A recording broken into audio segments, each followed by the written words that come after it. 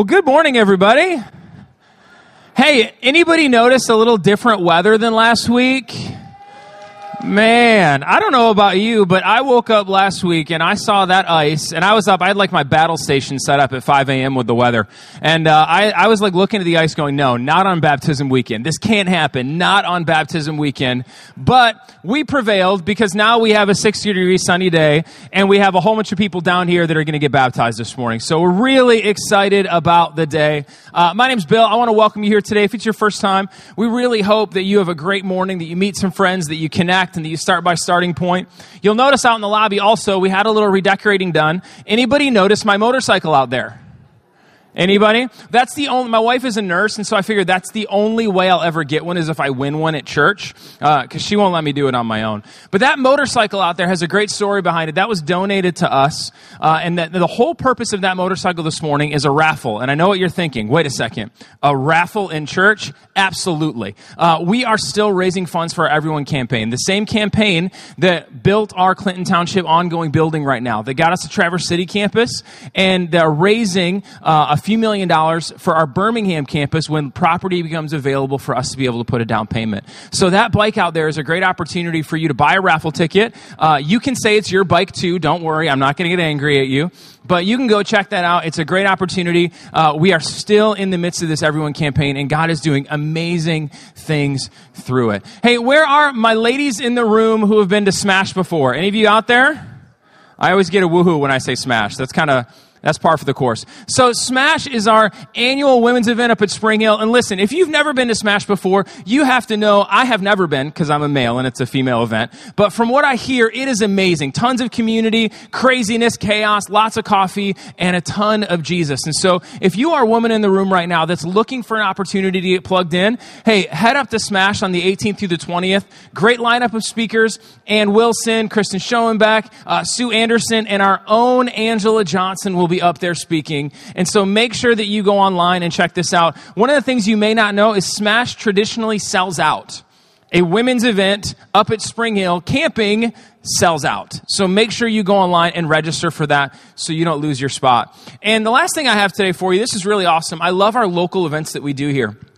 We have a local event coming up. It's a class/experience called Bible Basics. And this is going to happen on Wednesday nights. It's a follow-up to kind of like an Alpha or an FPU or intentional parenting. It's an event where you're going to, for a series of weeks, learn how to read the Bible and how to understand the Bible. We get that so much. What am I supposed to do with the Bible? How do I read it? How do I engage with it? How do I understand it? And Jenny Warrens and her team are leading this Bible Basics class on Wednesday nights. And so you can get more information in the lobby. It starts this Wednesday, and there's a limited amount of seats, but we would love you there in your community, local, learning about the Bible with people at Kensington, Birmingham. So make sure you talk to them about Bible Basics and find out more information. Like I said before, this is a great morning. We are in this series called Riding the Storm, and this is one of our local baptism weekends. But before we get there, I'm going to challenge you to stand up, stretch your arms, but don't punch somebody, learn a few names, and we'll be back in a moment.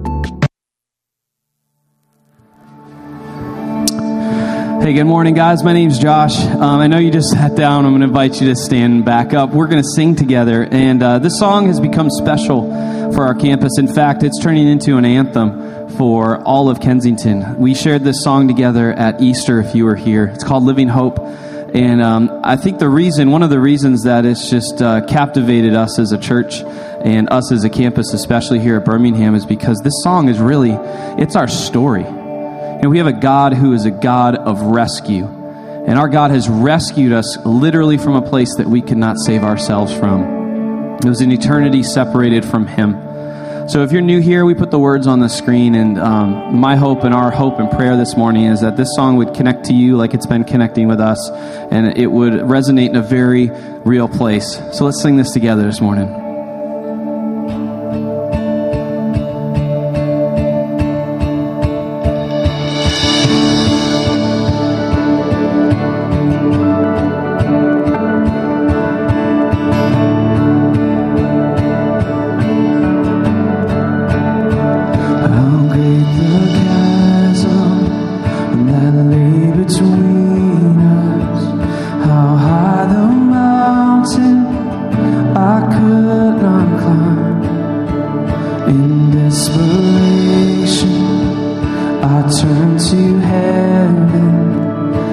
spoke your name into the night. Then through the darkness, your loving kindness tore through the shadows of my soul. The work is finished, the end is written. Jesus Christ, my living hope. And who could imagine so great a mercy? What heart could fathom such boundless grace? The God of ages stepped down from glory to wear my sin and bear my shame. The cross is spoken, I am forgiven. The King of Kings calls me his own. Beautiful Savior, I'm yours forever. Jesus Christ, my living hope. Hallelujah, praise the one who set me free. Hallelujah, death has lost its grip on me. You have broken every chain.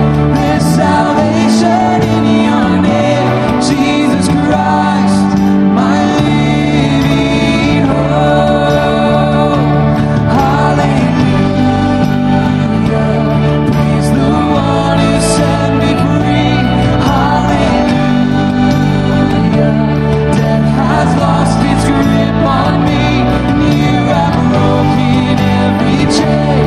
There's salvation in your name, Jesus Christ, my living hope. Then came the morning that sealed the promise. Your buried body began to breathe, and out of the silence, the roaring lion declared the grave has no claim on me. Sing that again. Then came the morning that sealed the promise. Your buried body began to breathe, and out of the silence, the roaring lion declares the grave has no claim on me. Oh, Jesus, yours is the victory.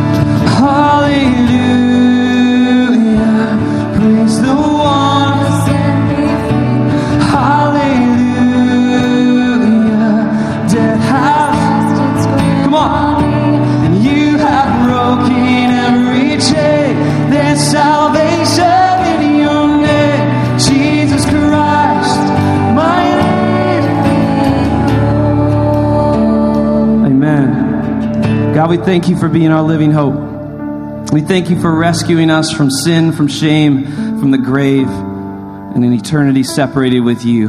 God, we gather in your name this morning. It's the name above all other names. We love you in your name. Amen. You guys can be seated.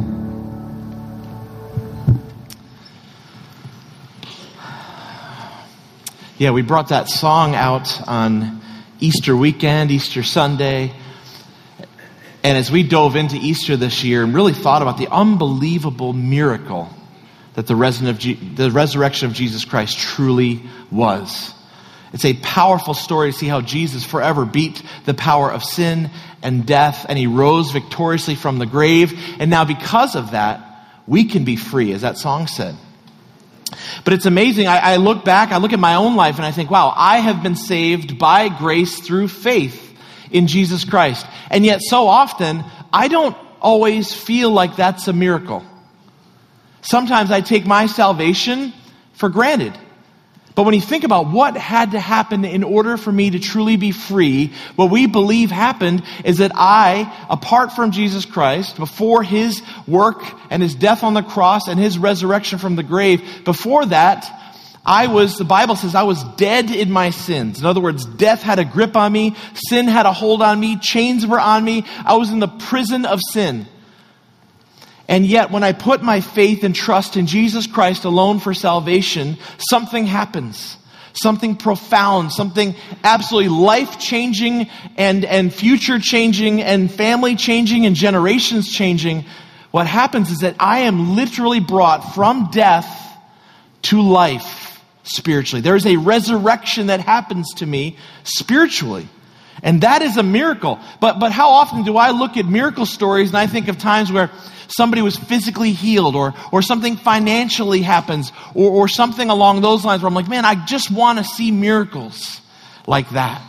And yet Jesus, if you read the Bible, you'll see that Jesus, when he walked the earth, he consistently said, all you want to see are miracles. The bigger miracle was him forgiving people's sins. If you remember the story of the healing of the paralytic, we talked through that story, and here we're actually going to do something about it, do that story again in a few weeks.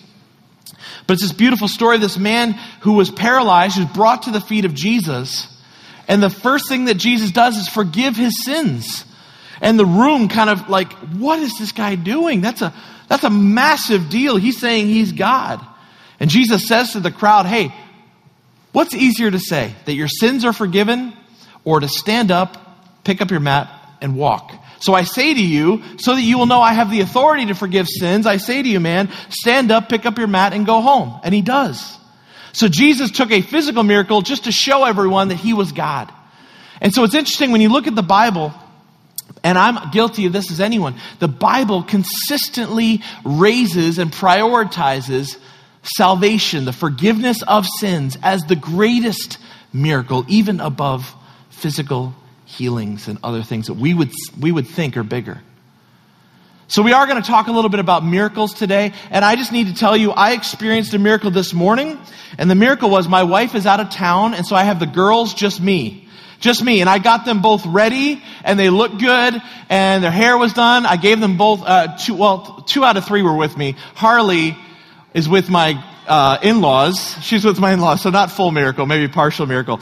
But I'm like, you know what? I think all 3 in the morning with church and everything, that might be a little too much. So Harley's with Grandma and Grandpa. But giving them baths, and London's got like Rapunzel hair, like really long, and conditioner, and the whole 9 yards this morning. Now, before Angela left, she laid out everything for me. I'm like, sweetie? She's like, you'll find socks. I'm like, no, please, socks. Put them there. Underwear, everything. Everything. I want to stack right here, Sunday, with a big sign. Don't miss it. So last night before I went to bed, I laid out on the couch downstairs, like as if they were there. It was like shirt, pants, everything was there. This morning, they stumbled out of bed. I was like, got them ready, Fruit Loops out the door. Yep, we're real healthy. Fruit Loops this morning with a banana. Okay, so before you judge. So miracles do happen because they're here and they're in their class. And I told the story because they're not in the room, because they would probably wonder what I'm talking about. Miracles absolutely still happen. And those of you who have been in a situation like that knows that is no small feat. And on a morning where I'm speaking, That's extra stressful. So it went well today, and so I feel pretty good. But we're going to dive into the text today. We're going to look at a story. This series is called Riding the Storm, and this was supposed to happen last Sunday, but the storm rode us out of town. So we're doing this again this week. And you know what? I always look at things like that. I'm like, there had to be some kind of a reason. So I'm looking forward to what's going to happen today to show us what the reason was that it didn't happen last week. Someone's here today that needed to be here that couldn't be here last week. Something's going to happen today that wouldn't have happened last week. So I'm just telling you, that's how God works. So let's just see what happens. So we're going to start out at Acts chapter 16. And this Riding the Storm series is it's a focus on 4 stories, now 3, but 4 in its original idea, from the life of Paul, where he faced incredible obstacles, something really intense was going on, and we're looking at the storms in his life and applying them to the storms in our lives, and hopefully we're finding hope in Jesus through it. And so in this particular story, Paul is with Silas, someone who traveled with him often in the New Testament and was sort of a partner in ministry, and they found themselves in Philippi. And Philippi was a city, a population of about 10,000 people, connected to the Roman Empire, and very much a Gentile city. In fact, there's no historical records that there was really any Jewish presence there. There were no synagogues they found, nothing like that. So here's Paul and Silas going to a non-Jewish audience to talk about Jesus. And when they arrived, they led a few women to Christ, a woman by the name of Lydia, who was already a God-fearer, and she was a very prominent woman in Philippi, and she gave her life to Jesus and started to become the core of this church. And then there was a slave girl who was prophesying about them, but she was demon-possessed. And so Paul casts out this demon out of her and sets her free from this bondage that she was in. And when this happened, her owners that made their living off of her abilities that were given to her by this demonic force were upset, and they dragged Paul and Silas in front of the local magistrates, and they were so upset at them that they actually had them stripped. What's interesting is they never bothered to ask either one of them if they were Roman citizens, which is really interesting. And it'll come back later to that. But they strip them and they start to beat them. And they start to really mistreat them, and then they order them to be thrown into prison. So that's sort of the backdrop of where we are. And so let's go to Acts chapter 16, verse 22. It says, the crowd joined in attacking them. And the magistrates tore the garments off them and gave orders to beat them with rods. And when they had inflicted many blows upon them, they threw them into prison, ordering the jailer to keep them safely. Having received this order, he put them into the inner prison and fastened their feet in the stocks. Now it's interesting here because Luke, who is a physician by trade and wrote the book of Acts under the inspiration of the Holy Spirit, he puts a lot of details in his stories, and they're fascinating details. But those details are there to help us dive deeper and say, what's really going on here? Why does it matter? Why does he take the time to say he didn't just throw him in prison, but he threw him into the inner cell of the prison? And he didn't just chain him up, he chained them up into stocks. Why does that matter? There's something in that we need to look at, that we need to figure out. Why is Luke bothering to put those details in there when other passages of Scripture say they were thrown in prison and they don't develop it? Well, it's very interesting because if you remember, the jailer was given the instructions to just keep them safely. In other words, hey, just hold these guys in prison overnight. They've already been stripped. They've already been beaten. Just keep them in jail. So what happens next is his own initiative. This jailer takes it upon himself to not just take them in and keep them safely overnight. What does he do? He puts them in the inner prison and fastens their feet to the stocks. Now, the inner prison, especially the one in Philippi, in Roman prisons at this time, this inner prison was a special cell that was lower than the rest. Matt Chandler out of the Village Church in Dallas, Texas, explained it really well. He said that the inner cell was lower than the other cells, and that was designed to inflict further punishment, further abuse, further misery on those who were dwelling in the inner cell, because the inner cell was reserved for the worst of the worst. The capital offenders, the absolute scum of the earth, the worst possible prisoners accused of the worst possible crimes with the least rights. They are in this cell, and it's lower because then the sewage from the other cells would drain into there. And so that's what they're sitting in. And then furthermore, he wasn't just chained in there. They weren't just chained in there. They were fastened into stocks. And this was a particularly challenging device and a way to not just hold someone in prison, but a way to actually inflict pain and punishment and even a level of torture upon the prisoners. Again, was he told to torture them? Was he told to put them in here? No. This guy took it upon himself to go to this next level of cruelty. Why? We don't know what his motivation was. We don't know. A lot of times these jails were run by former, highly decorated Roman soldiers that are now into semi-retirement, overseeing a jail cell. And so here he is, he's in this condition, and the stocks were so difficult because they would stretch the feet apart and would hold the body in such a way that you could not get relief. So one of the worst ways to treat a prisoner is to deprive them of sleep.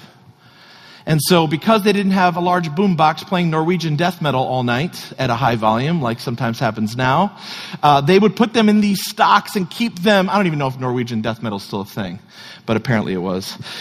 So it would be in such a contortion that your legs would be cramping and there was no way to get relief. This is not a comfortable overnight in a jail. This is very different. Look at Acts 16, verse 25. It says, about midnight, Paul and Silas were praying and singing hymns to God, and the prisoners were listening to them. About midnight, Paul and Silas were praying and singing hymns to God, and the prisoners were listening to them. Now think about this. They're in the innermost cell. It stinks. It's pitch dark now because it's midnight. Everyone else who's in the prison is like, man, I wonder what those guys did. They are in the deepest, they are in the worst spot here. And in the middle of the night, they are praying. Now, if it was you and if it was me, what would we be praying for? I'd be praying for some kind of a miraculous rescue, right? I'd be like, okay, God, I don't know how you're going to do this because these stocks are really tight and this is really crazy. But boy, if you can get us out of here, that would be amazing. So they're praying, and it says they're singing hymns to God in the middle of the night. And it says that the prisoners were listening, but it doesn't record any anger. It doesn't record any annoyance. It just says the other prisoners were listening to them. Isn't this interesting? Like in the midst of this struggle, in the midst of this pain and suffering and even torment, they are choosing to worship God in the middle of their suffering and pain. And when that happens, what does a watching world do? They listen. Because it doesn't make any sense.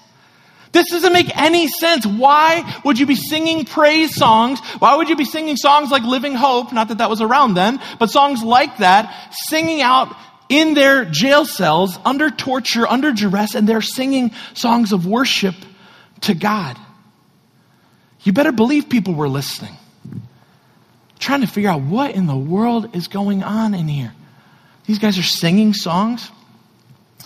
You think about moments in your life. Those of you that are followers of Jesus Christ and you've been through times of incredible pain and suffering, think about moments when you were in the middle of that storm, in the middle of that season where you're like, I cannot take one more thing. And you grab them and you muster up the courage to get to church, or you just have the desire to turn on some worship music in your house. Have you ever noticed what happens in those moments when you sing and when you worship in the midst of your pain? Something happens. There's something about that, not only for those around you, but in your own life, where you choose to worship Jesus in the midst of your pain, in the midst of your suffering. Something happens. In Psalm 34, it says, for the Lord is close to the brokenhearted and saves those who are crushed in spirit. There's something profound, there's something spiritual, something supernatural that happens when we are going through suffering, when we're going through pain, and when we're able to give God praise in the midst of it. The world looks at that and it's like, well, I don't understand what's happening. Why aren't you mad? Why aren't you cursing? Why aren't you upset? Why aren't you spitting nails like the rest of us? A few years ago, I've talked about this before, but not this story, because this story came to mind when I was thinking about this. Angela, my wife and I went through a season of infertility that lasted about 9 years, and we tried all these things. And during one particular season, I was part of a young adult ministry in the area, and it was in 2008, and we did something during 2008 called 40. And what 40 was we took a room in our church building, and we made it into a prayer room. And then our young adult ministry, there's about 200 to 250 in it at that point. We made a decision as a young adults group to pray for 40 days straight, round the clock, almost 1,000 hours without breaking. So if you had 8 to 9 p.m., if I had 8 to 9 p.m. and Rick Hartzell had 9 to 10 p.m., I didn't leave until Rick came. And if Rick didn't come, I was in there for 2 hours. So this beautiful peer pressure started to emerge. But it did. We went for 1,000 hours without breaking. We did not miss an hour. And it was beautiful and it was powerful. And God did unbelievable things. And in the middle of that season, we made another attempt for God to give us a child. And we did everything we possibly could. And we went through the scientific route without, there's all ages in the room. So I'll stop there. But anyway, we were waiting. We're like, hey, if it's ever going to work, it's going to be during a season where we are praying round the clock. We read the Bible cover to cover in 40 days. And Angela and I read it to each other out loud, which was crazy. It took an hour and a half every day to get through the Bible in less than 6 weeks. There was one Saturday where we had fallen behind, and I just read 6 straight hours through the Chronicles and Judges. It was glorious. My wife fell asleep several times. Don't tell her I told you that. I just read it over her sleeping body. I was like, through something it's getting in there, I think. She's in the shower. I'm like, I got to finish this chapter. But you would think it's during a season like that God's going to answer that incredible prayer. And so we're waiting to hear back. People are praying. People are writing names. In fact, what's interesting is on one of the prayer room walls in 2008, someone had written the name Lily. We still don't know who wrote it or why, but someone wrote that name on the wall and was praying over that and said they believed God was going to give us a baby girl named Lily someday, which is just a whole nother story to process. But we're in the middle of that, and then we got a phone call mid-afternoon. I was actually sitting in the prayer room praying with my wife because we were going to be, I was going to help officiate a wedding, and she was actually singing in the wedding, and we got the call. It didn't work again. It had failed again. Our hearts were shattered. How could this be? God, what are you talking about? All we're doing is praying. All we're doing is singing. I have to stand in front of a group of people now and officiate a wedding, which is difficult but not impossible. But my wife had to stand in front of a large crowd and sing a song in this wedding in like an hour. And I'll never forget being like, babe, someone else can cover for you. She was a wreck. She was sobbing and weeping. She's like, no, I'm going to do it. And she stood there. And she sang a song called Before the Throne of God Above. I have a strong and perfect plea. The great I am, whose name I'm screwing up the lyrics, sorry. Anyway, but there's this beautiful, beautiful song that she sang. Great high priest, whose name is love. Whoever lives and pleads for me. I was not going to move off it till I got it right. Is anyone else wired like that? I'm not going to sleep. And I'm not going to reach for my phone and Google it because it's not even on me. So I had to rely on my memory banks. But she stood there and she sang. And I'm just telling you, the people who knew what was going on, there was something about her. She was worshiping and singing in the midst of some of the greatest heartbreak that we had experienced as a couple.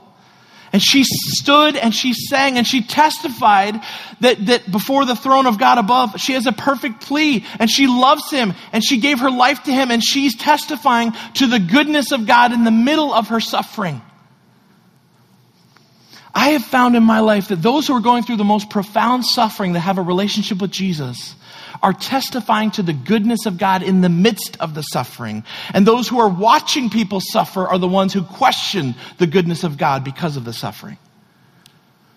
But those who are going through it are like, you know what? God's with me. He's in this with me. I'm growing in my relationship with him. But some people outside, like myself included, I'm like, God, what's wrong with you? Why do you keep letting this happen? And so here's Paul, here's Silas, cramped, uncomfortable, sitting in this position, and they're singing songs of worship and they're praying, and the prisoners around them, hardened criminals in a Roman jail, are listening. They're listening. So what happens next?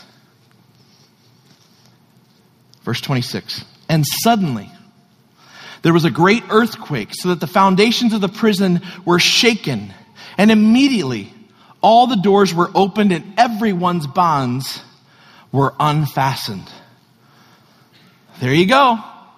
So what were they praying for? We don't know. But boy, all of a sudden an earthquake happens and the stocks fall off their feet and the chains fall off everyone's wrists and everyone's restraints come off them. The earthquake is sent. Everyone is freed. So in my mind, I'm like, okay, well, it's time for the jailbreak. Let's go. After the doors are open, it's time to get out. In fact, if you remember in Acts chapter 12, Peter is asleep in a jail cell and an angel comes to him in the middle of the night. It's like, buddy, go. Angel opens the door. Peter runs out and takes off and he avoids execution. So miraculous prison escapes are sort of happening during this time in biblical history. In fact, right after the devastating earthquake hit in Haiti a few years ago, there's a story about one of their overcrowded prisons that the earthquake hit so bad that it shook and it broke open the walls. And between that jail and another jail, 5,000 convicts raced out. Guess how many stuck around? 0. In fact, it said even the prison guards were running home to check on their families. Everyone just bailed because when an earthquake opens a door to a prison, you probably think you need to go. Right? It's like, oh, wow, God, thank you for the dramatic opening of that wall. But there's a twist coming. There's a plot twist that I didn't see coming, that if I look at my life, I'm not sure this would be the plot twist that would be true of my story in this moment. But something happens here. There's something that Paul and Silas believe that's different than what they saw. There's something bigger happening. Because Paul and Silas followed Jesus.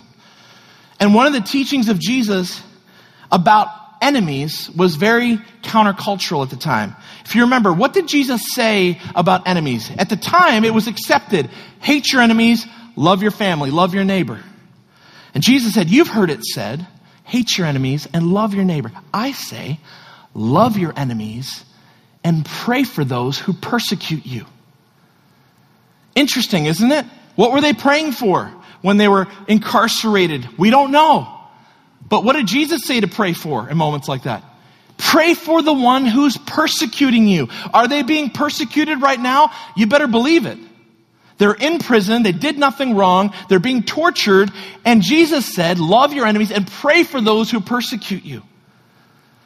So were they praying for a miraculous release from prison? We don't know. But what if they were praying this prayer? What if they were praying for the persecutor? What if they were praying for this cruel jailer?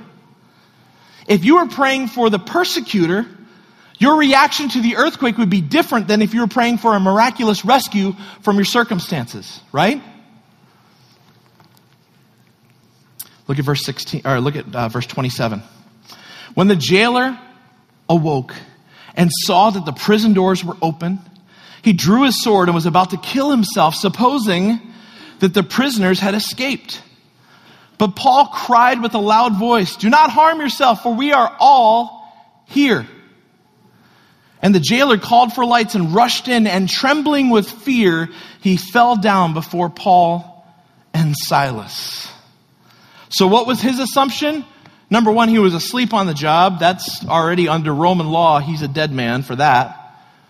We learned that on Easter Sunday, that if a guy fell asleep on his shift, it was curtains for him. He wakes up. He sees the earthquake. He sees the doors are open. He's like, okay, well, there's no one here. Because just like in Haiti in our modern times, no one sticks around when the doors open. And so he assumes that they're all gone. So if they're all gone and he was asleep, then guess what fate he's going to face? Their fate. The fate of the prisoners.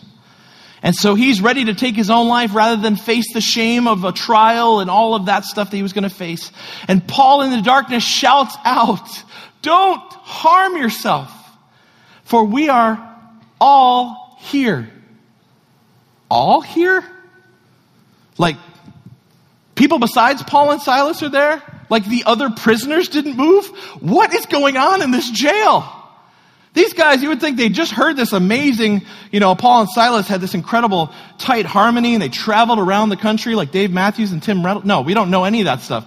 But I'm just saying, like, they just heard this worship service. Who knows if they heard what they were praying for, but they didn't move.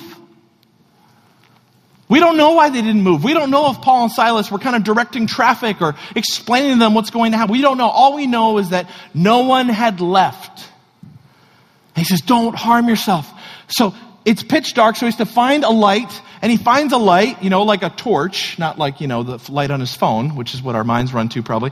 And he gets this light, and he comes in, he sees everyone sitting there, and the stocks are off their feet. Their bonds are loose, and the chains are gone, and no one is moving. There must be something bigger that Paul and Silas are looking for. There must be something bigger happening than just their rescue from jail. He falls at their feet, trembling with fear. And here's what I love. What does he say to them when he falls in front of them? Look at verse 30. He brought them out of prison. So he walks them out. It's interesting he didn't reattach their stocks, isn't it? Oh, good, you're all here. Let me lock you back up and close the door and sit awake. Let me get a 5-shot espresso and make it through the night. He then brought them out and said, Sir, what must I do to be saved? And they said, believe in the Lord Jesus and you'll be saved, you and your household. And they spoke the word of the Lord to him and to all who were in his house. So he not just took them out of jail, he took them into his home. These were guys that were just sitting in that disgusting inner cell that he had just tortured and mistreated. Now they're standing in his home. And he took them the same hour of the night and washed their wounds. So remember, they had been beaten publicly. And then also, he had created some wounds in his harsh treatment of them with the way that the stocks would have been fastened to them. He's washing and cleaning their wounds. And he was baptized at once, he and all his family. Then he brought them up into his house and set food before them. And he rejoiced along with his entire household that he had believed in God. I love this story. It's midnight. It's the middle of the night. He takes them out of the jail after falling in front of them. He says, hey, what do I have to do to be saved? And they say simply, believe in Jesus Christ. And he immediately he believes in Jesus. He cleans their wounds. And then he and his family are baptized that night. They shared a meal together. But then he took him back to prison because that's where he is the next day when we find him. Think of this jailer for a second. Think of this cruel jailer. Think of his backstory. Here's what I love to think of. I love to look at his moment of salvation where he's on his knees in front of Paul and Silas, like, what do I have to do to be saved? He gives his life to Jesus. He trusts in him and what he did. And then he's immediately baptized with his family that also believed what he believed. But you look at his story, again, according to Matt Chandler and historians, many, if not all, but many of these guys leading these jail cells are highly decorated Roman war heroes or at least soldiers. What would he have seen in battle? What would he have witnessed? The Roman Empire was known for their cruelty in battle, their cruelty in war. So he saw things. And here he is now, his journey that led him to this day and to this night where he's sitting in his chair, he falls asleep, he wakes up, he's ready to take his own life, he has stopped, and now he trusts in Jesus. Just think, how much did Jesus love that jailer? That story had been in motion for so long, and it led up to a moment where he was so close to taking his own life that Paul had to shout to stop him. You want to talk about going from death, near death, to life, that's it. This jailer was the one that God was going after. So you look at this story. You look at God's plan for his life. My goodness, this is a miracle. He became part of the church core that launched this Philippian church that Paul talks about so often in the New Testament as being this amazing place. So my question for you is, what was the miracle in this story? Is it the earthquake? Was it the fact that their chains fell off? What was the bigger miracle? Not according to Paul and Silas. The bigger miracle was a life set free from the prison of sin. The bigger miracle than an earthquake was one man giving his life to Jesus. That's the bigger miracle. And we oftentimes say, no, it's the earthquake. No, it's the healing. No, it's the financial windfall. No, it's all. And God over and over, Jesus over and over, we see over and over that the greatest miracle is one life being brought from death to life in Jesus Christ. That's the greatest miracle of all. That's the biggest one. And so I look at that and I think of my life, and how often does someone ask me, hey, tell me your story? I'm like, well, my story's not that great. I was 4.5 years old. And my mom sat me down in front of the TV where Billy Graham was on WPIX on Channel 11 in New York. He was preaching the gospel. And I sat there and understood and had questions about hell and all that stuff. And I'm like, Mom? And she's like, yes, I've been praying for this. And she knelt down and we prayed together. And that was it. Now, I wasn't like the boss baby at that point running a criminal organization or anything. I was a pretty low-key child. So I don't have this incredible backstory, but you know what? I used to look at that and be like, my goodness, God, why didn't you give me a cool story? I don't have a cool story. But guess what? Every single story that we have is a resurrection story. Every single story of those who have given their lives to Jesus is a story of going from death to life. And I'm going like this because that's what we're about to do right there. Baptism is a symbol representing that in Jesus, we are now dead to sin and alive in Christ. And that's a beautiful picture. We're going to have a bunch of people today get baptized and say publicly that they have given their hearts, they've given their lives to Jesus, and they want everyone to know it. It's a public proclamation of this private reality of what God has done in their lives. And it is a miracle every single time. And it's a story of a God who pursued you and pursued you and pursued you until that day that you said, I believe in Jesus Christ. Sometimes it's a jailer after an earthquake. Other times it's a 4-year-old on his knees in front of the TV. In the eyes of God, they are both beautiful and they are both miraculous. And the world needs to hear your story because you are a miracle in Jesus Christ. You are a miracle in Jesus. I love this story because I feel like this is such a beautiful picture. Paul and Silas did not move because they saw the earthquake like, nope, this isn't the miracle we're praying for. Who does that? Who does that? Says, nope, this isn't it. I always picture like Braveheart where they're like, hold. The horses are like bearing down, hold. And they just wait and wait and wait. And then, of course, they pull up the spears and everyone dies. That's a bad example. But I just think of that. Or Paul and Silas are like, just wait. This isn't it. Just wait. He's going to wake up soon. Wakes up. I mean, what an incredible story. But you know what? They loved their enemy. They prayed for the one who persecuted them. And when we live and we follow Jesus, the bigger miracle isn't deliverance from our present circumstances. The bigger miracle is God using our circumstances and our storm so that even just one can come to Christ through it. That is redemption. That is the power of the gospel of Jesus Christ. And we're about ready to hear some of those stories. So I'm going to pray and get changed. God, we love you so much. I thank you for what we learned this morning. I pray even now that you would stir in hearts for those who don't know you, for those who haven't experienced the miraculous transformation that we have that's yours through salvation in Jesus Christ, God. I pray that we would worship you today by hearing these stories and that we'd lift your name high as we leave. Thank you, Jesus, for the miracle of salvation that your death on the cross and your resurrection from the grave has bought for us. It's in the powerful and transformational name of Jesus Christ we ask it. Amen.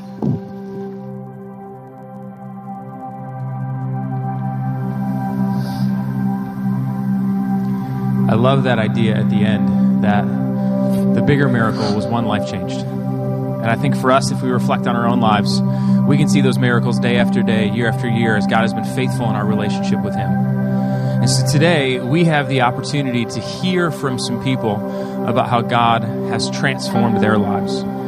So maybe if you've heard the word baptism before, you don't know exactly what it is. It's a really simple concept sometimes that we can make complicated. It's this outward expression of an inward decision. It's kind of in a lot of ways I tell people like a wedding ring. The wedding ring doesn't mean I'm married, although if I lose it, I might get in trouble. But it doesn't mean I'm married. It shows the world the decision I've made to be with my wife and to be committed to her. And so baptism in that way is somebody taking the decision that they made in their heart with Christ and showing you what that means to them. So today we get that rare opportunity to see life change. Like, we know for Christians that God's doing things all the time in our midst. We know it. We just don't always get to see it. And so today we get to see that life change. And for some of our people getting baptized today, they're going to share their story with you. And they may have somebody in the baptismal tank with them that's been instrumental in that journey. And so our goal today is that you can celebrate with them, that you can reflect on your own lives and the ways God has transformed you, and that we can sit and process how awesome He is. What we're going to do now, before we move on to baptism, is we're going to take a moment and we're going to receive our offering. So ushers, you can come on forward. Hey, if you're here today and maybe you're a guest, just know the offering, this isn't for you. It's for those of us who call Kensington our home. Maybe you'll be standing here today, or you'll be sitting here, and you're going to have this moment where you go, man, I want to get baptized. Well, lucky for you, we have a second service. And so maybe today, if you're sitting there and you haven't made that decision, you've never been baptized, or your life has just taken a radically different angle, we'd love to talk to you after service about the opportunity to, in our second service, be baptized today. So that's what we're going to do over the next few minutes. As we prepare our hearts just to see and celebrate with God, we're going to sing a song together that talks about this idea of a miracle, of how God works in our lives.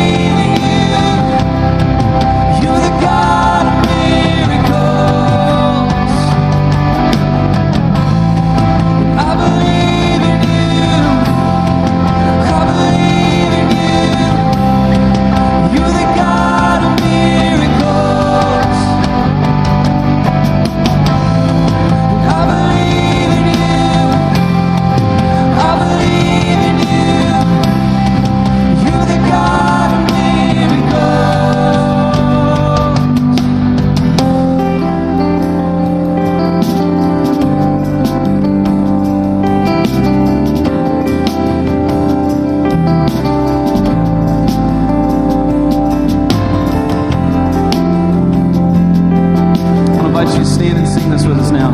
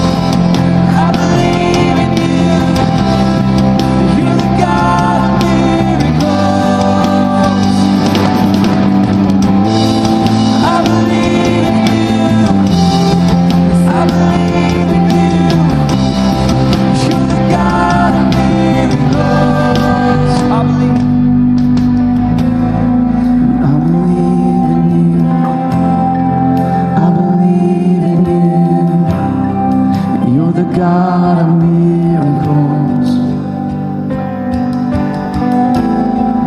I believe in you. I believe in you. You're the God of miracles. I know that.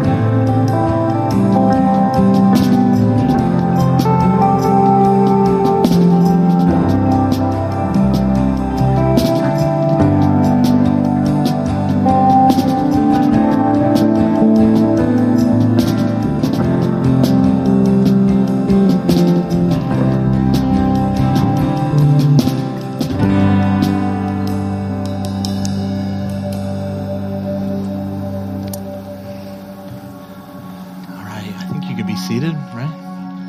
Okay. Okay. One more step down. Gotcha. Okay. What's that? Not yet. I got to read this for you. So this is Jenny Peak, and I'm going to read her story. Over the past 10 years, I've struggled in abusive relationships and have been coping by abusing alcohol and staying in denial to myself about facing these issues and making changes in my life. I have always believed in Jesus and was baptized as a small child, but this past year, I finally took a hard look in the mirror and decided something had to change. In my heart, I heard the whisper of Christ. I removed myself from toxic people, quit drinking, and now I'm embarking on a true gift from God, the gift of motherhood. I have opened my heart to Jesus, and I know his love for me and for my soon-to-be-born daughter, Faith Elizabeth. That's awesome. Here we go. Jenny, how far along are you? 8 months. 8 months. All right. Praise God. Have you walk right to the front here, right there? Okay. Just hold my hand just like this. There we go. All right. Well, we're so excited for you, and you've placed your faith and trust in Jesus Christ alone for your salvation. It's my honor to baptize you in the name of the Father, Son, and Holy Spirit.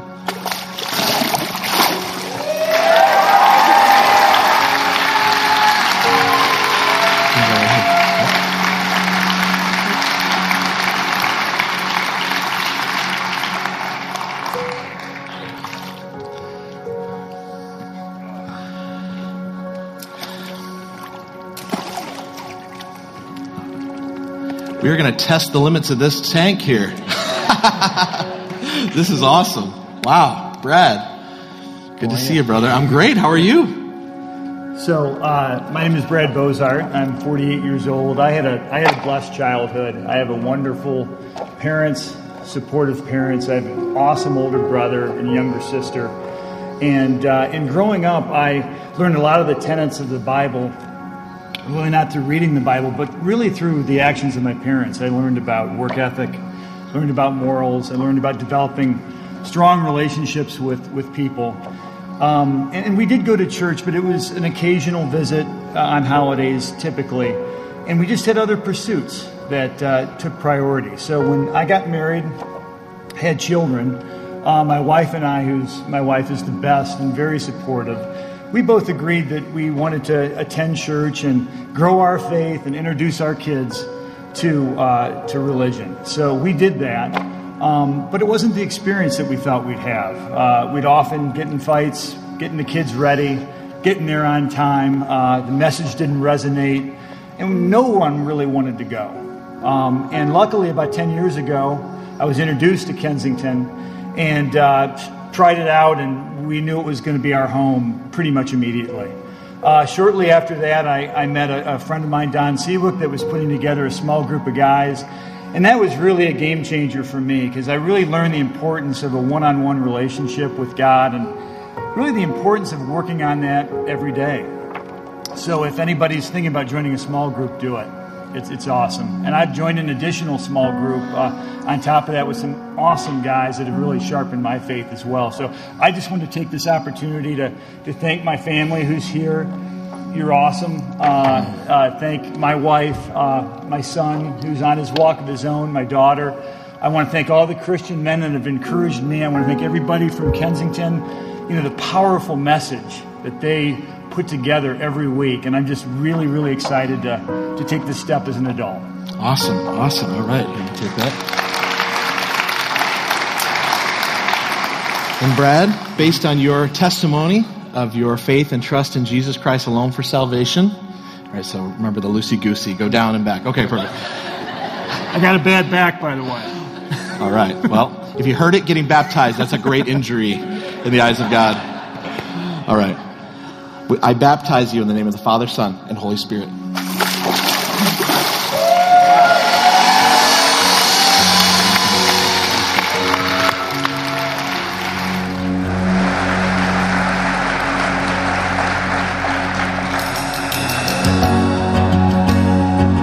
I want to invite you to stand and sing with us.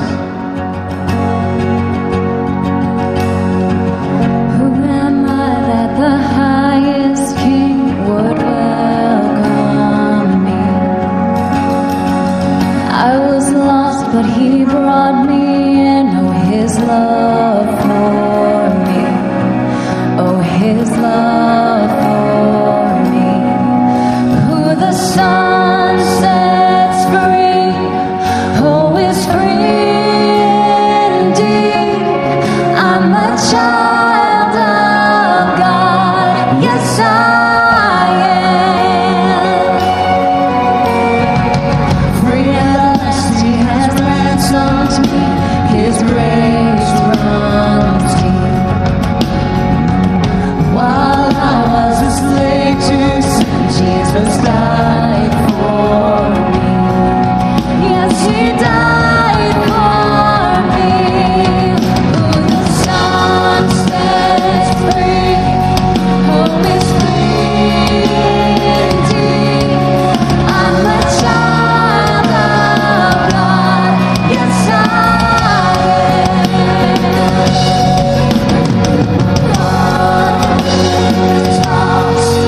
There's a place for me. I'm a child of God, yes I am. I'm chosen, not forsaken. I am who you say I am. You are for me, not against me. I am who you say I am. I am chosen, not forsaken. I am who you say I am. You are for me, not against me. I am who you say I am. I am who you say I am.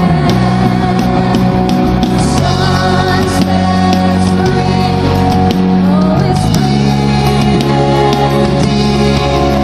I'm a child of God, yes I am.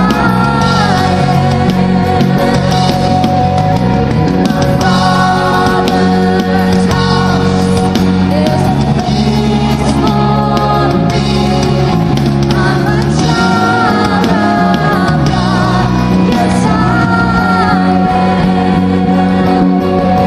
In my Father's house, there's a place for me. I'm a child of God, yes I am.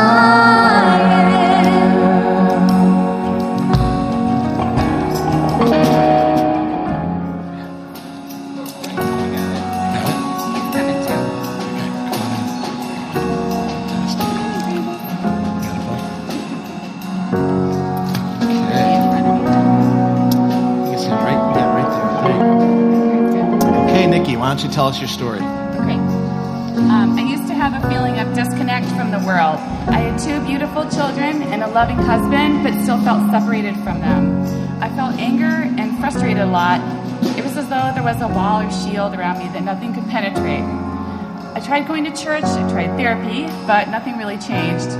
Last summer, I met a family who inspired me and showed me another way it was possible. They told me that they went to Kensington Church, and I decided to go and bring my boys in hope that learning more about God would temper my anger and frustration and that my children might find something meaningful.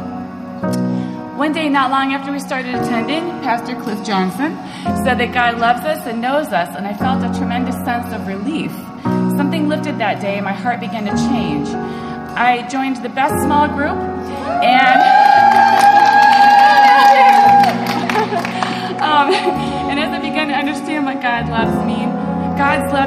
I begin to appreciate the Savior we have in Jesus Christ. He shows me more mercy than I show myself, and through his teachings and love, I am open, I am found, and I am overwhelmed.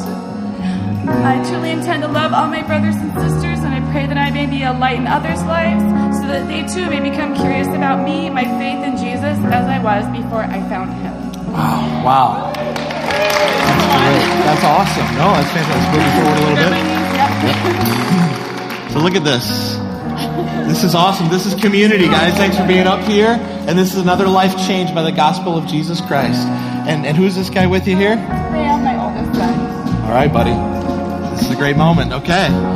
Based on your faith and testimony in Jesus Christ alone for salvation, Nikki, it's my great honor to baptize you in the name of the Father, Son, and Holy Spirit.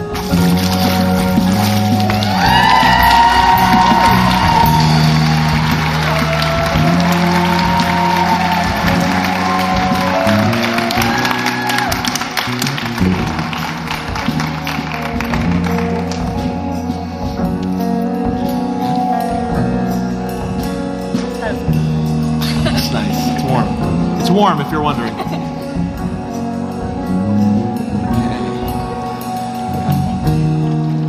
Step right up. Step right to the front there. My name is Brittany Pittman. Growing up, I always believed in God. The fact that he existed or that Jesus died on the cross for the sins of the world were never doubts in my mind. That blind faith and nighttime prayers got me through the hardest parts of middle school, high school, and college as my family and I managed life through my dad's addiction. Growing up, I was a good girl. I never broke the rules. If everyone snuck out at a sleepover, I stayed in. But with the freedom of college, that good girl was tested. While at school, I would sporadically attend church, but I didn't have a relationship with God, and I certainly didn't obey. I did more talking than I did walking. About 5 years ago, I moved to Royal Oak and eventually started attending Kensington. At this point, I had been actively trying to build a relationship with God, and one day I realized I didn't have any Christian friends, and I felt the desire to feel more connected to the church. I know now that that was God and not me. One Sunday, we talked about taking one step of faith, and God revealed to me at that moment I could pray all day long, but he wasn't just going to send friends to my front door, or I wasn't going to walk into church and all of a sudden know everyone. So I decided to take a step of faith and signed up to volunteer in K-Kids, where I was put in touch with Kayla Neighbors. We met to chat about K-Kids, and at the end of coffee, she invited me to her small group. Since taking those 2 steps of obedience, God has changed my life dramatically. I began to grow an actual relationship with Jesus. I don't just talk to him at night, but daily. I crave to know him more, to seek out God's personality in Scripture. The women in my small group and serving with K-Kids have truly been gifts from God. My chains from my past are broken. I know now what it means to truly have faith. God has always been my anchor, but now he is not just my anchor, but my everything. I don't just seek him when I need something, but praise him for every good thing in life. Anxieties in life are lifted because I know in the end they are safe in Jesus' hands. I trust that he is still working, even in the waiting. For the past couple of years, I've put off getting baptized. I would procrastinate and tell myself I wasn't worthy enough yet. When I thought back on how God worked in those 2 acts of obedience, I remembered that God doesn't see my past, current, or future sins. He just sees the blood of Jesus. Wow. Step right forward here. Brittany, thanks for sharing that incredible story. Another miracle of salvation in Jesus Christ. So it's our honor, based on your faith and testimony, that you've placed your trust in Jesus Christ alone for salvation. It's our honor to baptize you in the name of the Father, Son, and Holy Spirit.